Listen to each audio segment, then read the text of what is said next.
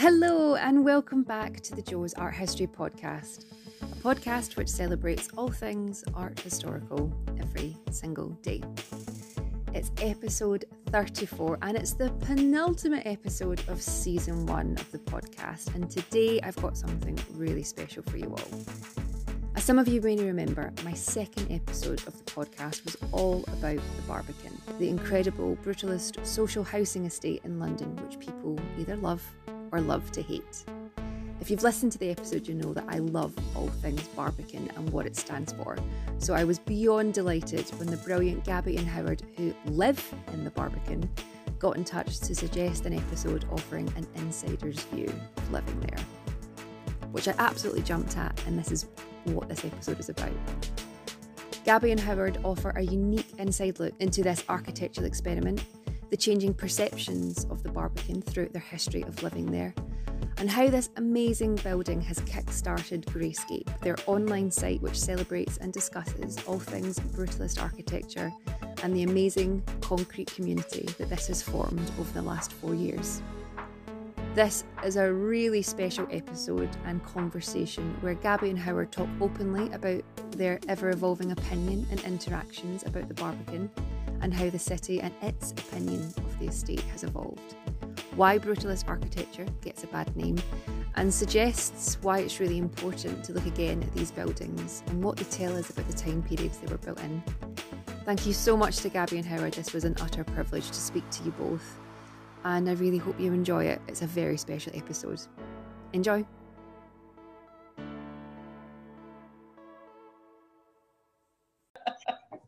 So I think my first question really is, can you remember the first time you heard of the idea of the Barbican? Well, you're ahead of me on that, aren't you? Yeah, so when I was 15 or 16, I had a summer job as a messenger for a stockbroker's firm in Bread Street, just off Cheapside. And literally in those days, it was before electronic payments and the internet, obviously. We're talking in the early 70s then. And my job was to take things around, usually at double time. Everything was a sprint. And I remember getting sent to deliver something to an address in the Barbican. And I had never been to the Barbican. I walked past London Wall and suddenly in this new world, and I come to a vast building site, because it was still a building site then. And I look over, find the address, it's a trench in the ground. I'm looking down, I'm on the level of Aldersgate Street, looking down, and there are houses there. And one of the address I had to deliver this envelope to was in that trench.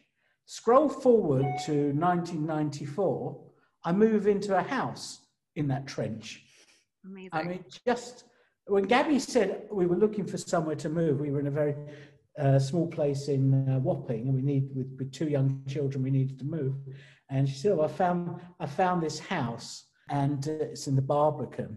I couldn't believe it when I came here and saw it was Fully formed. Fully formed, yes. So I had not thought about the Barbican much from age 16 to 36, but there it was waiting for us. I think that actually brings up something quite interesting, because when people talk about districts where they're going to live, am I going to stay in town? Am I going to aspire to go out to the sort of the country? The country. Curiously, Barbican rarely came into conversation. It was deemed as something that was disliked, quite odd and misunderstood, and wasn't even in people's conversations. We had a friend when I was a student who lived here, and we used to like coming to her flat, which was in Andrew's house. Mm-hmm.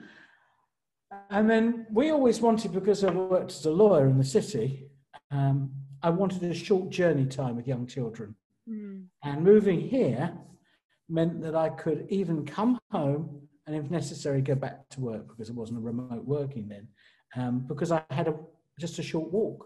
So that was one of the principal attractions. It wasn't because there was a whole social life, because the city was dead Oh, in the really? evenings and weekends.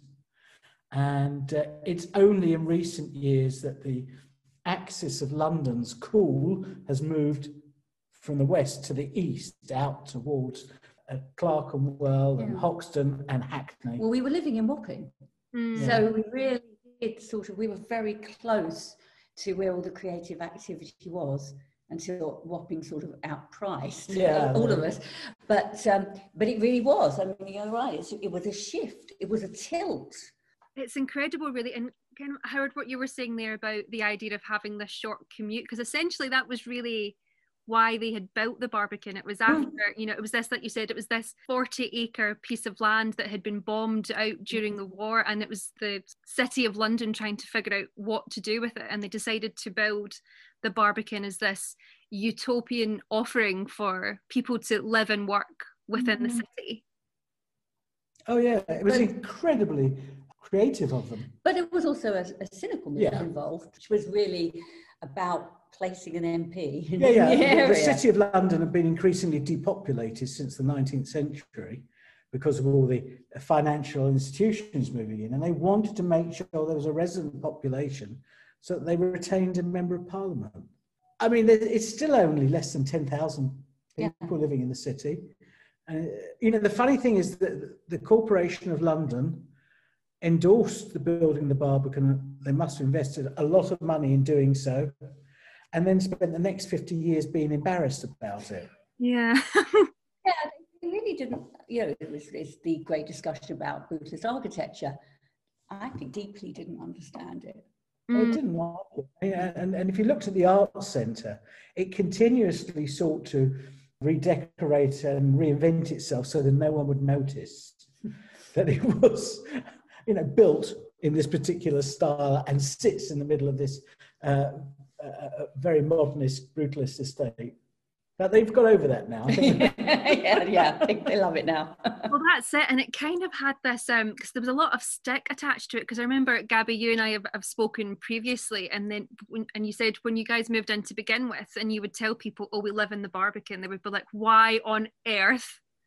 Oh yeah, it was like a whole speech. It was a speech that was deep inside them that I don't even think they even knew existed. Well, people would just say, "Oh, how can you live there?" I mean, which you would never do. It's so impolite to say to somebody about their home, "Oh, how can you live there?" And the curious thing is that part of this whole, did you call it a diatribe? Yeah. Is that reasonable? But part of the diatribe involved how can you live in the middle of all the concrete? And of course, for those of us living here, and particularly in our case where we look out onto a garden, our experience is very informed by green, change of season, change of weather, change of light. And peace and quiet. And peace and quiet, yeah.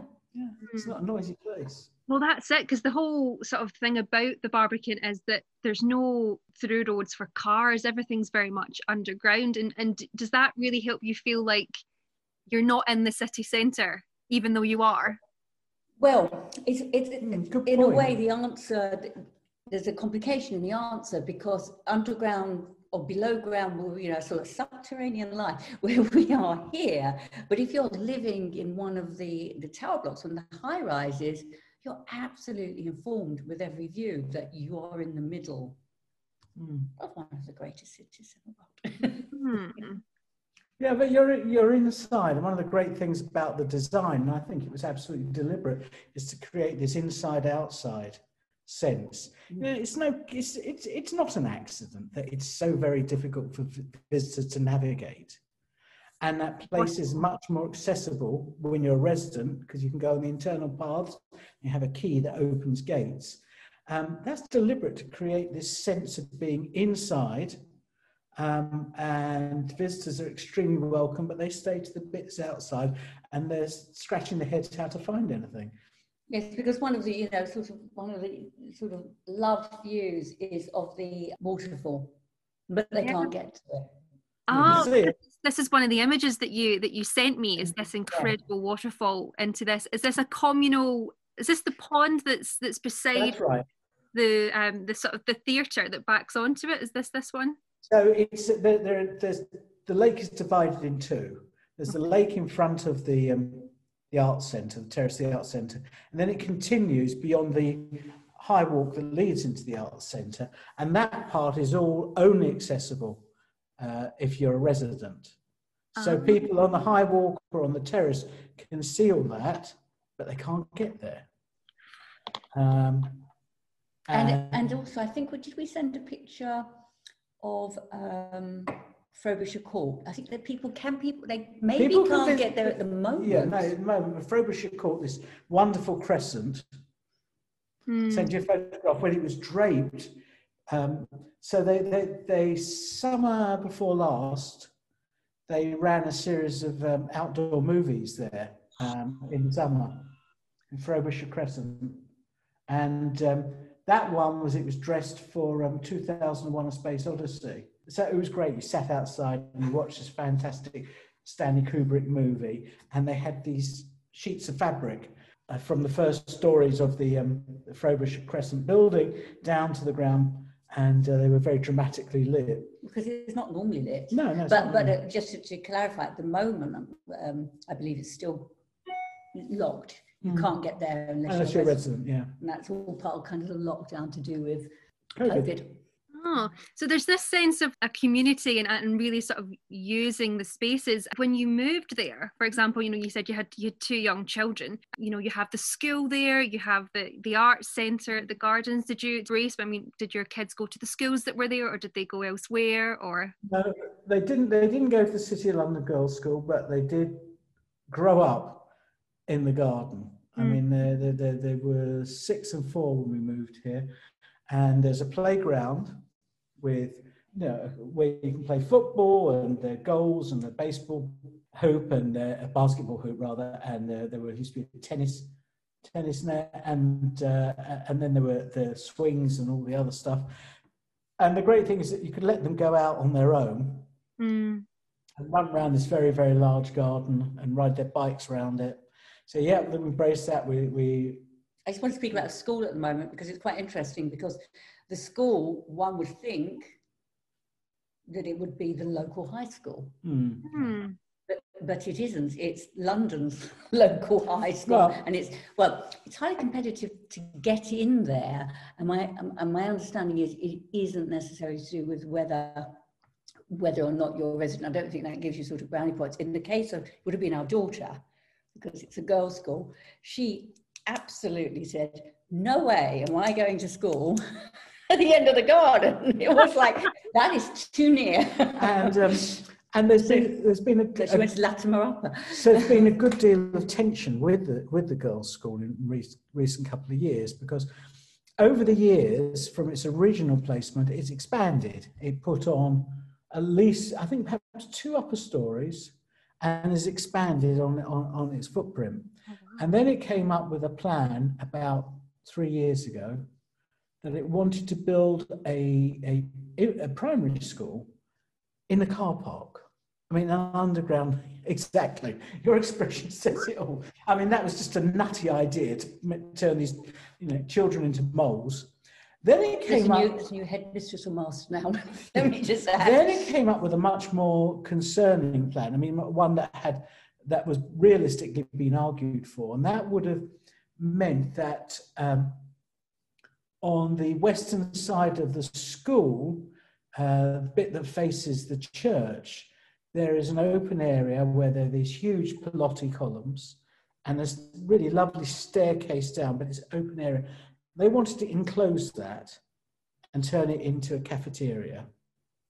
And for the students. For the students. Yeah.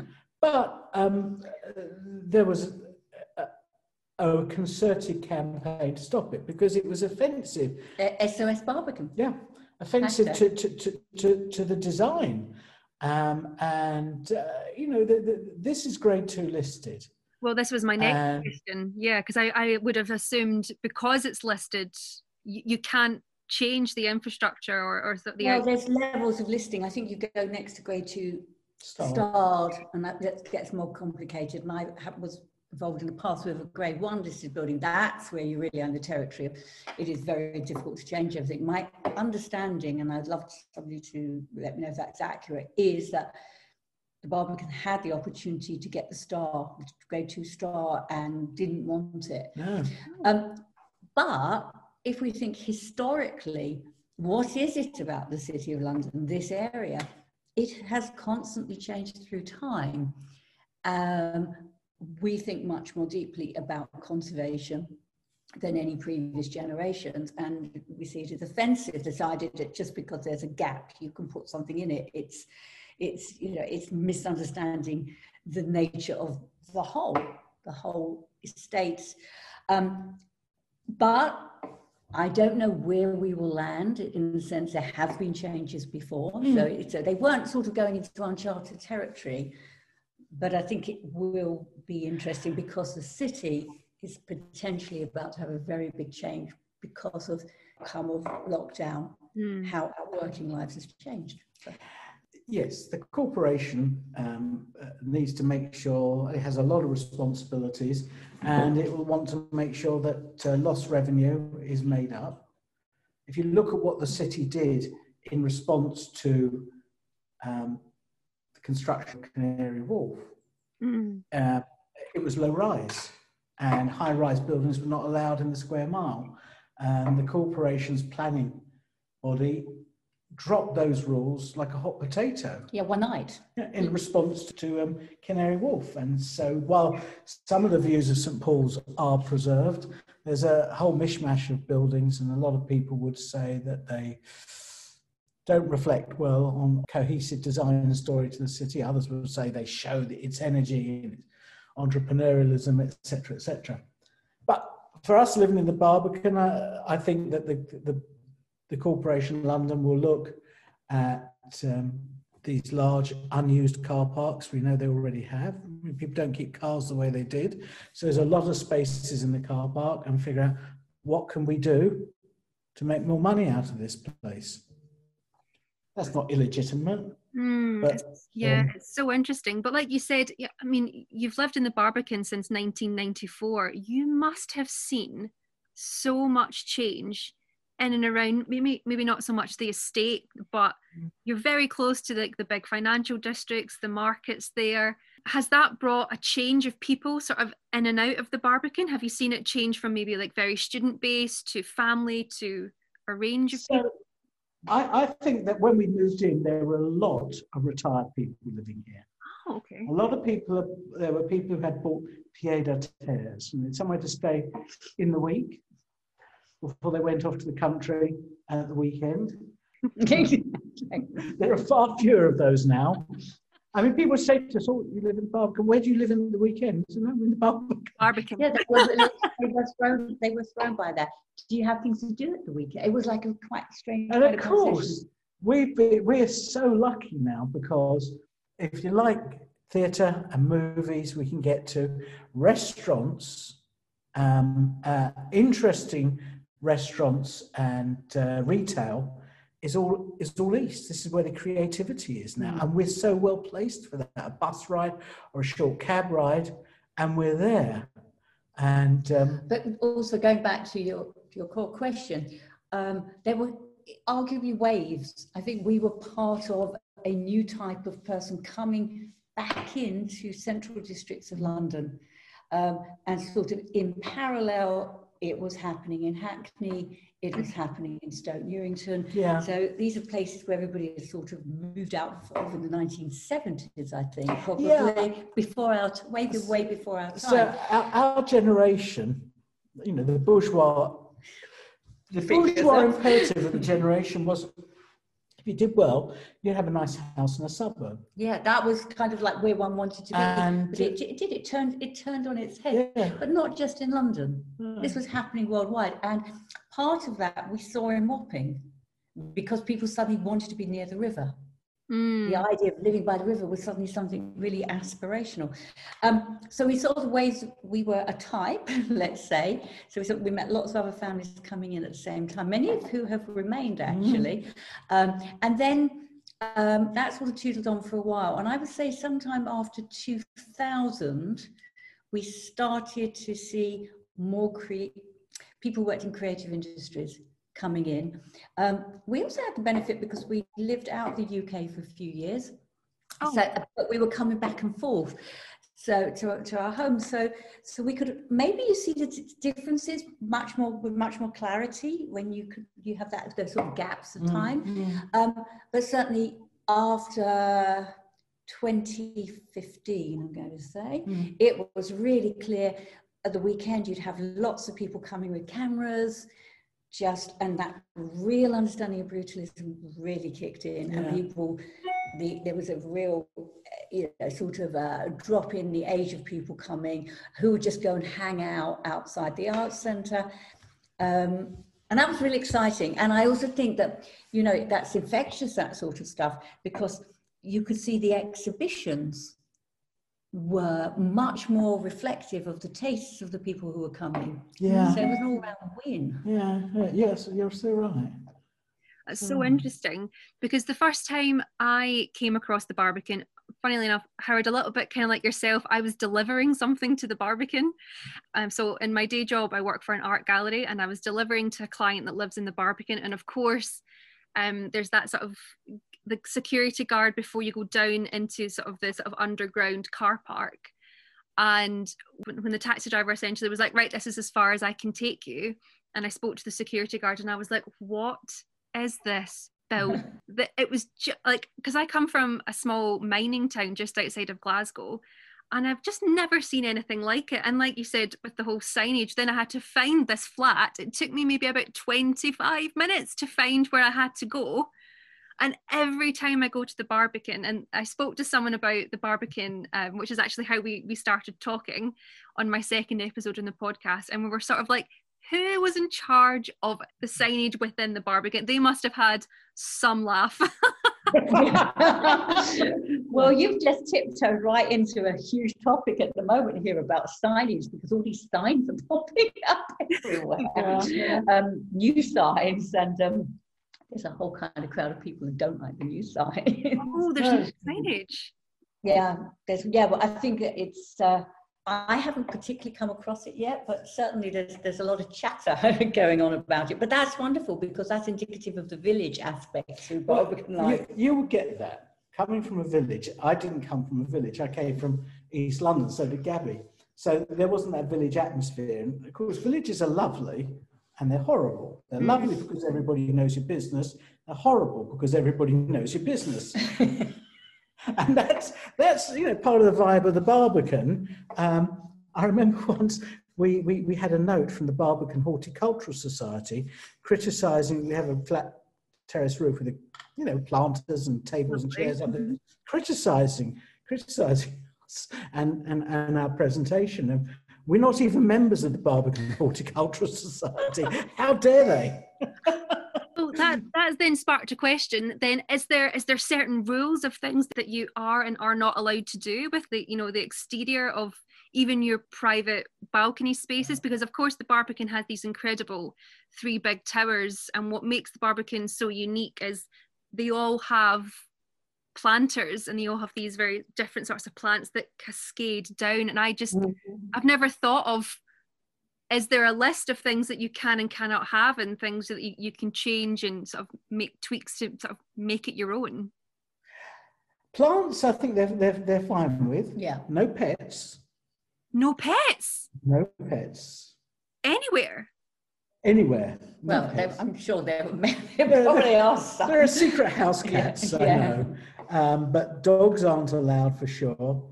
So no pets. And I imagine someone would pick you up if you had a fish tank. The thought police. No, but our front doors are painted the same colour. It's quite so the listing means we can't change the exterior. And people don't want to apparently change the exterior. After this block we live in was first occupied, one of the house owners sought planning permission to put an extra story on because it's a flat roof. And that was stopped. But I mean, it's unthinkable now. It wouldn't happen. You couldn't do it now. But when we bought the house, the previous owner had divided. So the central core is divided by 2 wings that are higher.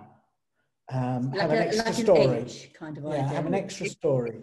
And the one which is the bedroom wing, the previous owner put a mezzanine in and put an extra floor in. Perfect for two children to have a room and an upstairs, downstairs. And he'd never sought the consent of the Corporation of London. So when we moved in, they were very, very keen to come and visit and have a look at it. They weren't going to stop us keeping it, but it was a nice construction. But they were positively excited when we invited them. Inviting, the kind of the estate office in and said, look, we became aware that you were interested to see what happens here. And now there is everything for the interior was designed for the Barbican. Yeah. So the kitchens were 50 years ago were absolutely the forefront, cutting edge of what was chic and modern. And they were all built to imperial measures. So when it comes to replacing anything, you can't get the same size anymore because it's metric. And they wore out, but there are people who are passionate about recreating something exactly as it was. And so the original light fittings, of which we have some, the light switches, the bathroom, there's what is known as the Barbican sink, a very compact sink, which so things like that people are searching for, and there's a salvage operation so that people can donate bits and pieces that can be then restored and put into other homes. There's also some really interesting sort of locking devices on the doors. Oh wow! So yeah, it is. And the Garshi. Oh gosh, the Garshi. You come across the Garshi? No, what's that? About the Garshi. So it's a great word. It's a waste disposal system. It sits in your sink. We don't have it anymore because it just died for us, but we used it for years. It sits in the sink. You fill it up with waste, pretty much anything.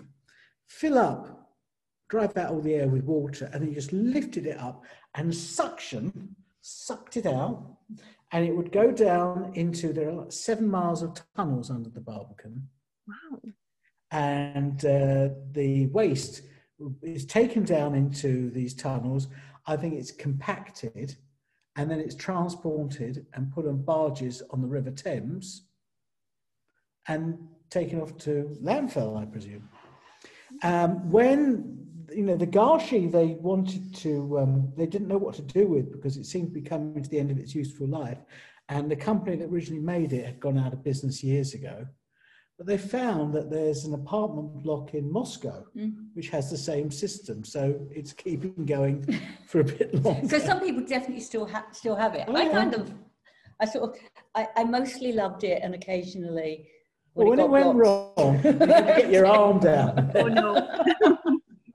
So no glass went down. But it was, it just speaks to the vision, this vision of this whole environment where everything was thought about, plus the design, which meant you were bound to bump into your neighbours when you went on your walks and things. It's all part of this whole... It's a design for living. So modern apartment blocks, modern complexes, you go to Chelsea Harbour, you have a gymnasium. We lived in an apartment block in New York, and it had a cinema and a residence lounge and a gymnasium. The Barbican has an arts centre and it has a conservatory. It doesn't have a gym. The Golden Lane estate, just north of us, which was the original Chamberlain, Powell and Bon development, has a wonderful community centre with a very lovely swimming pool. They chose not to do that in the Barbican. I don't think we've lost anything by it. I think we have the leisure aspect, the ability to relax is really within the design. And of course, the apartments are a good size. Everything that went wrong with the great brutalist public developments that became sink estates and heavily criticised, it wasn't brutalism was wrong, it was not enough money was spent to develop them and maintain them. And the Barbican shows what can be done. It's a really, people sometimes talk to us about this, and I always find it incredibly unfair comparison. Because if something is built, however well it's built and however well proportioned the rooms are, if somebody doesn't care to light it properly and people don't feel safe, and things are just broken, not repair. So I'm repeating myself. Well, of course, there's no comparison. There's sort of service charges here. They're not small service charges. It's breathtaking. But it does mean that the quality of life is incredibly impacted. So I would argue that, Robin Hood Gardens and the like, had it been dealt with differently from the beginning, could have been incredibly successful. Yeah, and like you said, it's kind of, it really, for me, when I have read about the Barbican or spoke about the Barbican, it really does sort of, I don't know, speak of the art of living, because the designers and the architects, they thought about every little detail, and it was so innovative. Like you said, everything was made to measure, very sleek. I remember reading this thing about, it had underfloor heating, the flats soundproofed. Everyone was very pleased with that, something they haven't continued in London design since probably the Barbican, because no flat I've lived in London has ever been soundproof. But it's this amazing piece of history. And I mean, how does it feel to live in something that holds such an importance? Well, my feeling is that I thought it was lovely. I liked living here. And as it gradually became more popular, I realized what a privilege it was.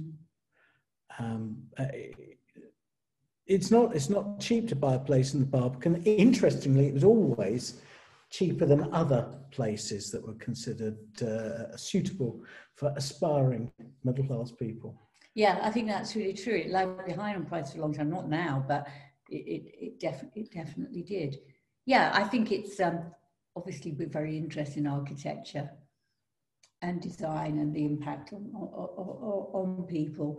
And I agree with you. I think it's a privilege, and there are no positives attached to lockdown. Okay, but if there was a positive, it's being able to truly experience the Barbican, where it becomes your, certainly certainly your world. Yeah. The fact that you have gardens and water and not fountains always working or not, but waterfalls. I mean, and it's all seconds away. Yeah, that's incredible. It is. And now we have a granddaughter. Oh, so she loves the fact that you come out the front door and 25 meters away is a playground. So again, it speaks to the design, this aspect of sort of really thinking about what people want and what people need. Yeah.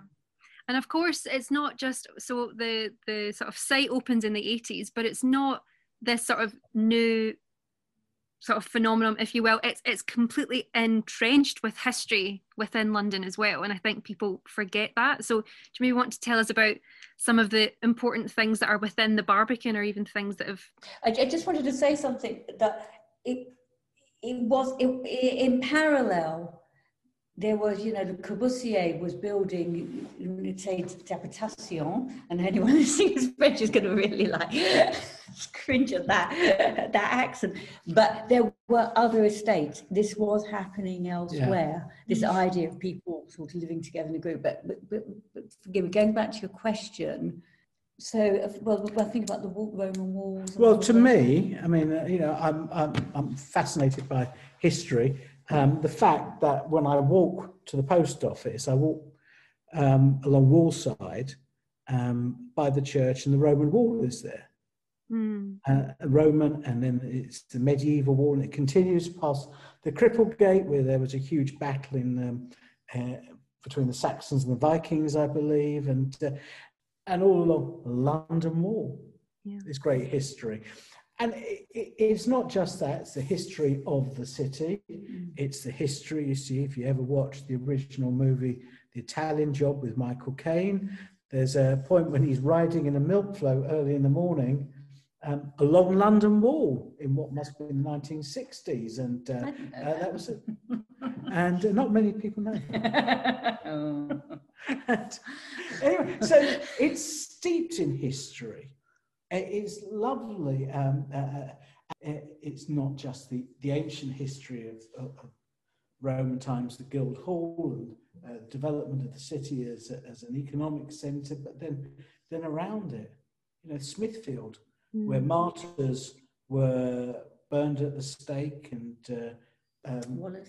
Yes, Wallace must be a hero of yours. Yeah. He came to a most unpleasant end just round the corner. Yeah. Outside Bart's Hospital. So you do feel you're living in a place where the ghosts are lining up behind you. Thousands of people who've lived here through all sorts of different lives. And I think they've integrated the Barbican design, which obviously Barbican, the name, it has that castle element, parts of it like a walls and with arrow loops in them. It's and crenellations it speaks to. So it still has that sense of being connected to its history. It's important. I think that's important. That anchors us. Yeah, we're very fortunate in that respect. Yeah. Very fortunate. Yeah, walk to St. Paul's, the famous picture of St. Paul's rising through the smoke during the Blitz. Yeah, maybe it was the bad aim of the bombers, which ultimately created the fire. Created the. Isn't that one of the things they kept aiming for St. Paul's? A mist. Yeah. Well, they didn't. I mean, they did actually bomb it. But. Yeah, because is there not? There's a plaque in the Barbican where the first bomb fell on the city of London, or supposedly the That's first. right. Yeah. Oh yes, sense all that. There's a wonderful clip. We put it on our website of a pop group who had some success in the 1960s called Unit 4+2, performing their hit song, which I can't remember the name. Concrete and Clay. Concrete and Clay, on the building site at the Barbican. And what's great is, it wouldn't be like when Stormzy came here to record one of his videos, everything stops for him. When Concrete and Clay was recorded here, the blokes working on the building site, no hard hats inside. I just carry on working and the cement mixers go. And so these are glimpses of a different. If you go to the London Archives, there's a Pathé movie about people who moved in here when it first opened, so 51 years ago, and they have some housewives, as they described them. So women with scarves on done up tight under their chins, and they're complaining that there isn't a laundrette on site. Oh, okay. How interesting. Of course, there is now. It has been for some years. So we have a friend who's a photographer, David Hoffman, and he came and photographed the Barbican in 1975, and we have a little zine about it. And it's really wonderful because I walked around with him, was it last year? Maybe it's 18 months ago. And he kind of retook photographs where those original ones were taken. And there's so many things, cars that are parked where they definitely can't be parked now, a kind of cafeteria that doesn't exist. So everything is evolving. Yeah, it's evolving. It is. But certainly there's quite a lot of sort of literature around about who the Corporation of London were targeting to become, the flat and house owners here. And it's really interesting what they were looking at, aspiring young professionals. Those be tenants. Because, one of the things that dramatically changed the Barbican was Margaret Thatcher's right to buy. Because it was mainly tenanted, and a certain number of those had to be social housing tenants, council tenants. Corporation was never crazy about that, obviously, but I don't think it was ever crazy about the right to buy. No. Because, it's a long leaseholder and it provides our services, and, by and large, it's a pretty good landlord. But the right to buy changed the character of the place, I'm sure. And also, that decision had incredibly long reach, which has left us in the position we are now as a country with just a desperate shortage of social housing for people who genuinely need it. Built anything. Well, not enough. Nowhere near enough. No, nowhere near enough. Well, that's it, or that they're getting sort of torn down, and that they're not replenished, these sites with social housing. Therefore, particularly in London as well, it's going to these big high-rise flats where you're paying extortionate rates for a tiny cramped 2-bed apartment that's close to $1 million. Well, and then there's a whole debate, isn't it, about allowing buildings to fall into such a state of disrepair that the only solution a particular council might have would be to sell it to a developer, who then, as part of the deal to develop it, only allows so many of the social housing residents to return, and the rest is sold off. This is what's happened at Balfron Tower. Balfron Tower, Goldfingers, brutalist development down in Poplar, was in a state of decay, and a lot of work needs to be done to bring it up to standard in terms of the utilities and the electrical wiring. And the only way they can afford to do it is for flats to be sold on long leases, and that changes the purpose of the building, which was to house the original vision, the vision of the architects. So we have serious issues there. I have to ask you, obviously, because you've lived in the Barbican for such a long time. Do you think, and of course you run this company called Greyscape, is it from living in the Barbican that sparked this love and want to explore these incredible brutalist creations, not just in the UK but all over the world? Yeah, it was. Yes, oh, definitely. The springboard was living here, and sort of seeing how others who came and visited would photograph it, and sort of think, gosh, there's more. There's a lot more to this. What about this angle or that angle? It was about the space and the vision as much as the quality of photograph is about the photographer's experience. So that, yeah, it was born out of that. But very quickly, as you say, you then get to a place of thinking, wow, okay, so what were Chamberlain Pound 1 thinking of? Were they looking at what Corbusier was doing? Were they looking at what was happening at that point, would have been in the Soviet Union, and constructivism? And yes, it's like yeses. They were looking. And so we see these architectural tours coming past several times a day at the weekend on the High Wall, which is we're looking to our kitchen. And Gabby said, let's put some photographs on Instagram. I think our original, so Greyscape, why Greyscape?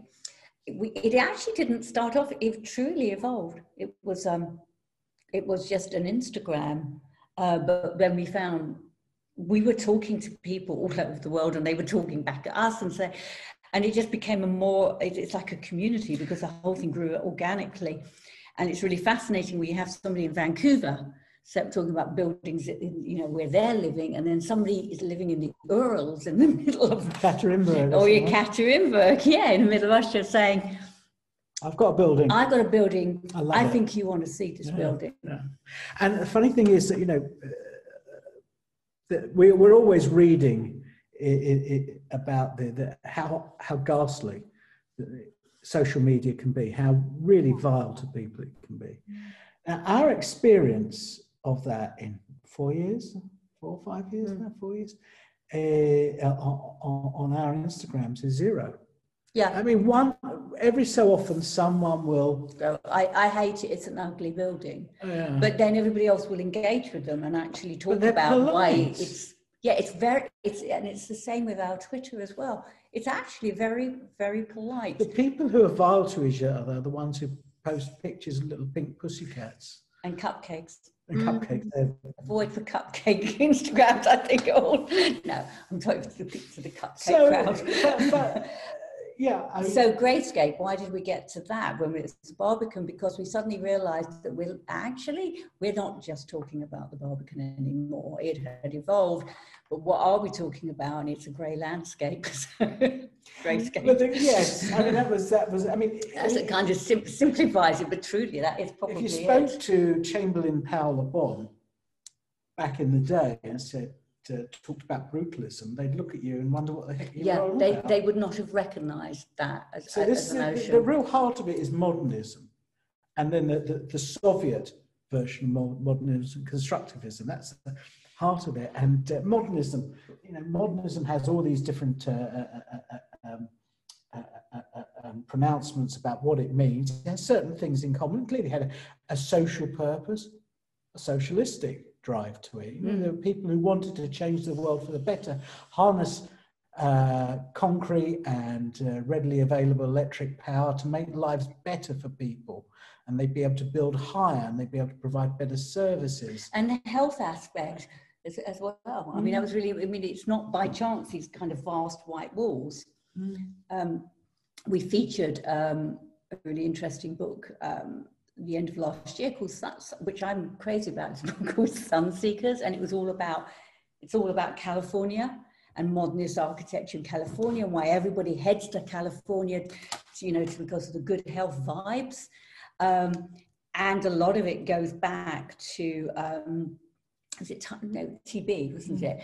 Though, TB was a massive problem until I think they figured out in late 1940s, early 1950s about, was it a vaccine, I suppose, for TB? Sounds very familiar territory. And people understood that it was maybe something about fresh air and maybe going up an Alp in Switzerland and sort of sitting and having a sort of a rest cure.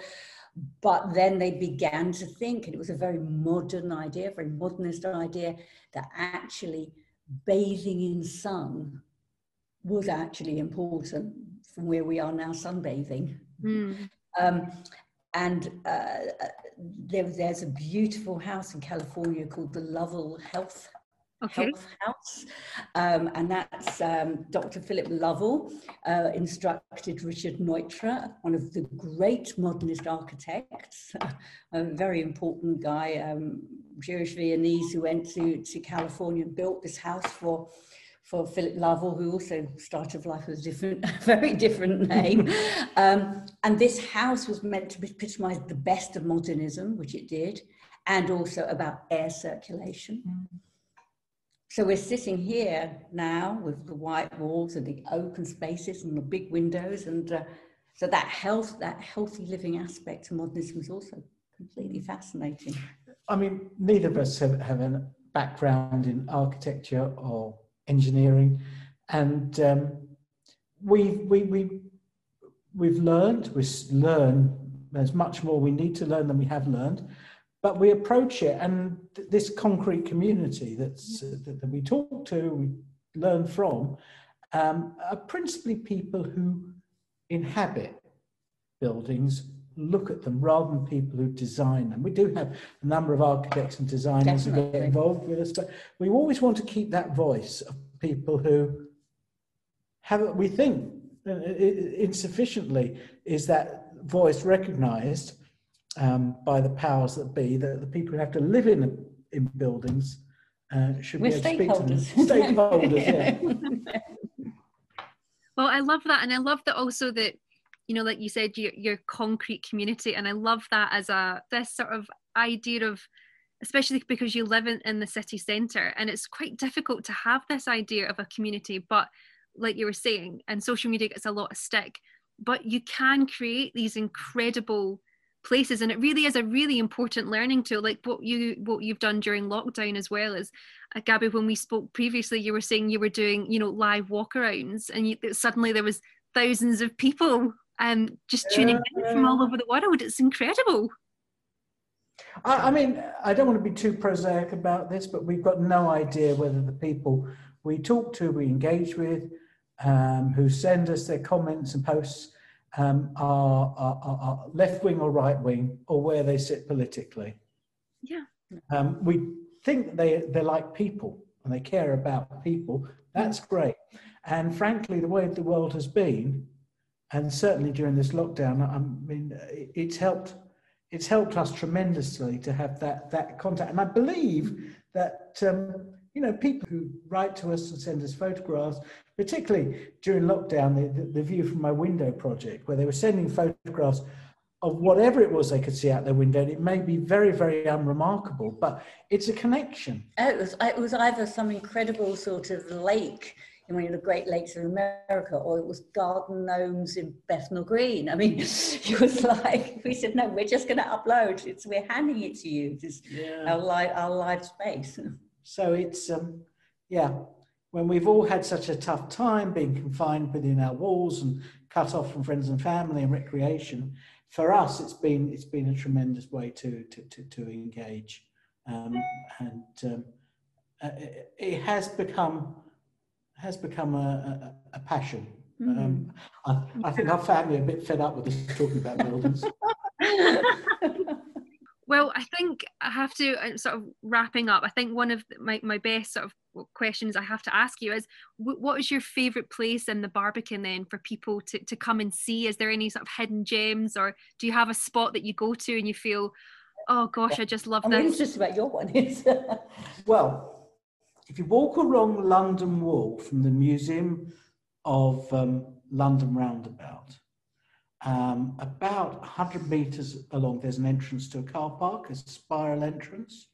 You can walk down that little access road, and at the bottom is the ruin of a tower, one of the parts of the city wall, and to your right are the remains of buildings that were bombed in the war. They've kept them, and you can just go up onto the grass and you come out to a little lawn, which on the one side is a gate you have to have a key for.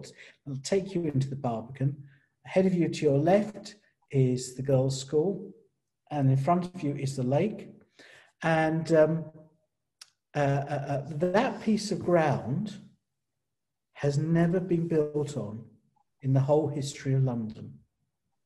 Now, must be the only piece of ground. So we know this because one Sunday morning we came along there and walked back through there, and there was a little group of pagans having a ceremony there because it was this ancient piece. They invited us to join them for the ceremony. We declined. They're very nice. Oh, they lovely. They had wonderful cloaks on. That's it. Yeah. Cloaks on. Oh, yeah. But anyway, so to me, that's a magical secret place in the Barbican. And from there, you can see the church, and you can see that there's another tower, another medieval tower there, which is in ruins. I think it's a beautiful spot. What about you, Gab?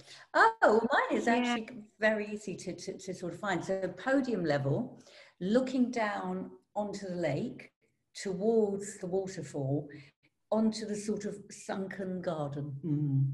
It's just a beautifully shaped and designed sort of piece of, I don't know what you call it, landscaping. I don't know what you call it, but it's just lovely. Yeah, it's so simple and it's easy to see.